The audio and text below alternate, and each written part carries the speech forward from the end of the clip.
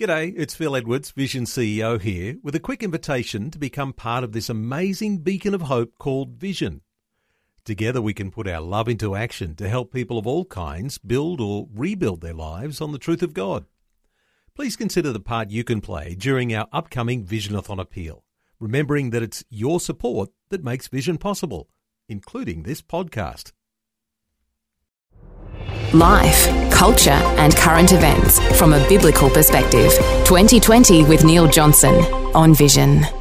Well, it's good to be able to reflect on one of the silver linings that has been on that black cloud we've called COVID. And that is the fact that we've all taken opportunities where we've been able to use Zoom to reach into people's lives, people's homes for companionship or for business. But you might not appreciate just how significant Zoom has become when it comes to mission. Let's talk mission and Africa and African Bible colleges and the way that discipleship is happening. And coming back to one of those tried and true measures on how to disciple, in basic discipleship, people into their faith.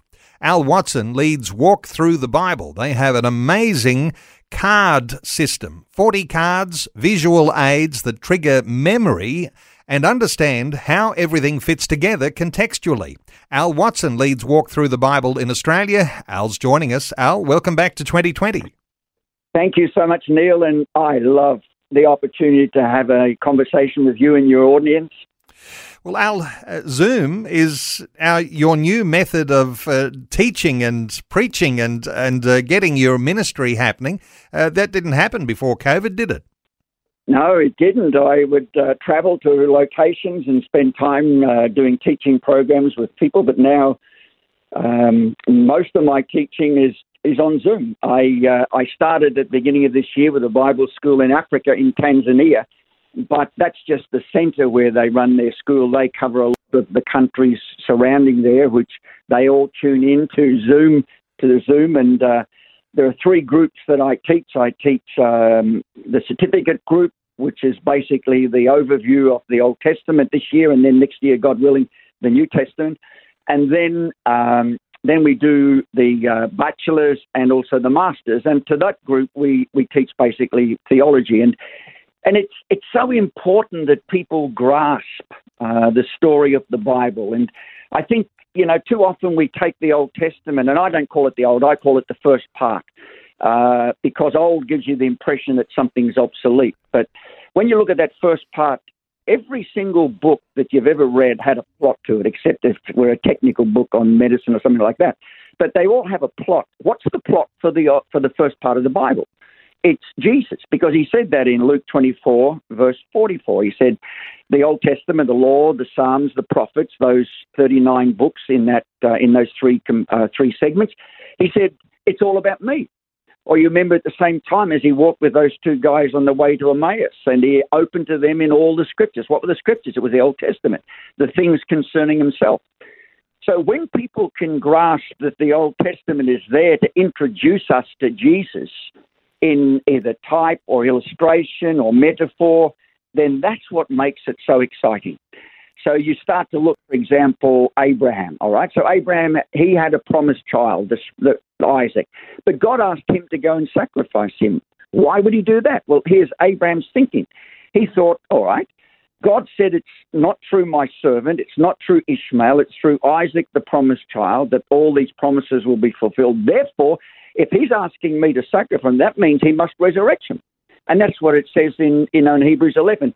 As far as Abraham was concerned, he had received Isaac back from the grave. So there's and then we know that there was a ram taken to be the substitute for Isaac, died in his place. And where did all that happen? It happened on Mount Moriah. Where's Mount Moriah? 2 Chronicles 3:1 tells you that Solomon built the temple in Jerusalem on Mount Moriah. So again, it was the location, it was all of those events. Now, when you take those stories and you teach them to people, a story carries the truth. and they don't forget the story, so therefore they don't forget the truth. So that's what we spend our time doing. And in getting this context, in presenting this truth and taking people through the Bible, that's what you're called, walk through the Bible. You've got these memory cards, 40 cards. It's a tried and true practice, and it triggers memory and context because people get to put them all in order, and so they get an idea of the order of the Bible, and therefore they understand how the narrative begins to unfold. Yeah. And so what you're doing, so therefore you pick, say Genesis an example, you've got the four main events. So there's creation, there's the fall, there's the flood, and there's the nations, the Tower of Babel. And that's the first 11 chapters. Then you've got from chapter 12 to chapter 50, the four key people. It's Abraham, Isaac, Jacob, and Joseph. So you've got pictures of each of those events there, but you or the teacher is telling the story of that event. And depending on your age, I teach primary school kids. Obviously, I teach them very differently than I would teach a Bible college doing a master's degree. But it's the same picture that helps them remember the story. And, what your listeners need to recognize, doesn't matter how old you are, you still have that capacity to recall things. Our minds are like a filing cabinet. Our problem is we don't know where we filed all that stuff. But what the cards do and the pictures do, they help you to recall where that is. That brings it back to your memory. And so that's what we're finding. It works very, very effectively, whether you've got students that are university educated or whether you've got illiterate people in some of the countries that we work in. It's just the same. Al, there's been tremendous revival, especially in sub-Saharan Africa. And when we talk about revival, we're talking mind-boggling numbers of millions. And the challenge for churches has been discipleship. And there have been a lot of people calling out for help and discipleship from all around the world. And they're not always met with reputable Bible-teaching evangelical truth. There's some challenges there, aren't there? Oh, absolutely. It comes down to you get a lot of people from, Western countries that want to make a name for themselves, and they see that they can create a market in some of these majority world countries, and they come in there and they spend money to get attraction and to get a following, and that then feeds their people back in their sponsoring countries to keep on giving to that end. So that part of it, they work, but what is it they're sharing with people? What is it they're teaching? There's your problem. It's not the biblical narrative, the gospel truth that so many of these people are teaching. And that's tragic. And I see in churches the end result of so much of this. Now, come back to the 40 cards that you use for a moment, Al, because I know that there'll be listeners who are fascinated with this. You've got 40 cards. Are these a card pack that you would own individually, or is it they're large cards that you would actually have as part of your church?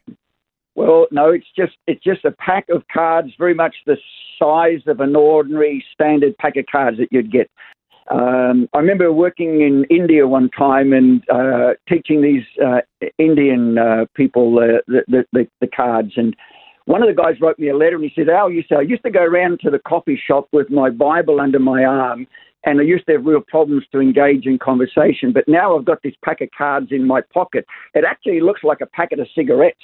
So he said, I've got no problem at all being accepted into the discussion, and I pull them out and I lay them down on the table. And it's like that. It's being able to have something that you can keep. You can keep it on your pocket. You can keep it anywhere.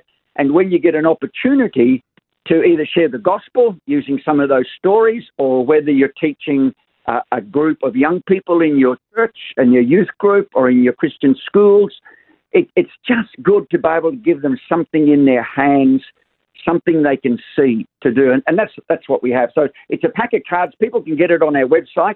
We sell them all over the world, and just go onto the website there. You'll find cards. Click on that. They've got Old Testament. There are 40 cards or 41 cards. The first one just tells you how to lay them out, and it also gives you a link where you can go to a video of me teaching it to you. So there are 6 videos there. And then also in the New Testament cards, I think there's the 45 cards in it, and they also have a link to videos which you can get on YouTube, because we got 43 videos teaching the big picture of the New Testament, using the cards and telling the story. And that's free. Anyone can get it. Okay, 43 videos on YouTube, a tried and tested practice. And for people that are not necessarily into reading big time these days, the thought that you might be able to get a context for the stories of the Bible from a small pack of cards for some is going to be a real breakthrough.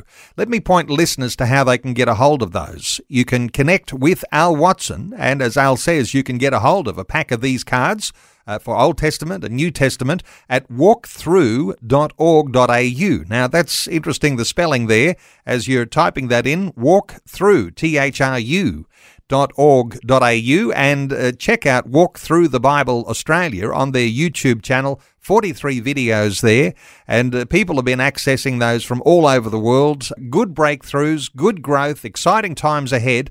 Al Watson, thank you so much for taking some time to share your thoughts and your heart with us once again today on 2020. It's a blessing, Neil, and God bless to you and your listeners. Thanks for taking time to listen to this audio on demand from Vision Christian Media. To find out more about us, go to vision.org.au.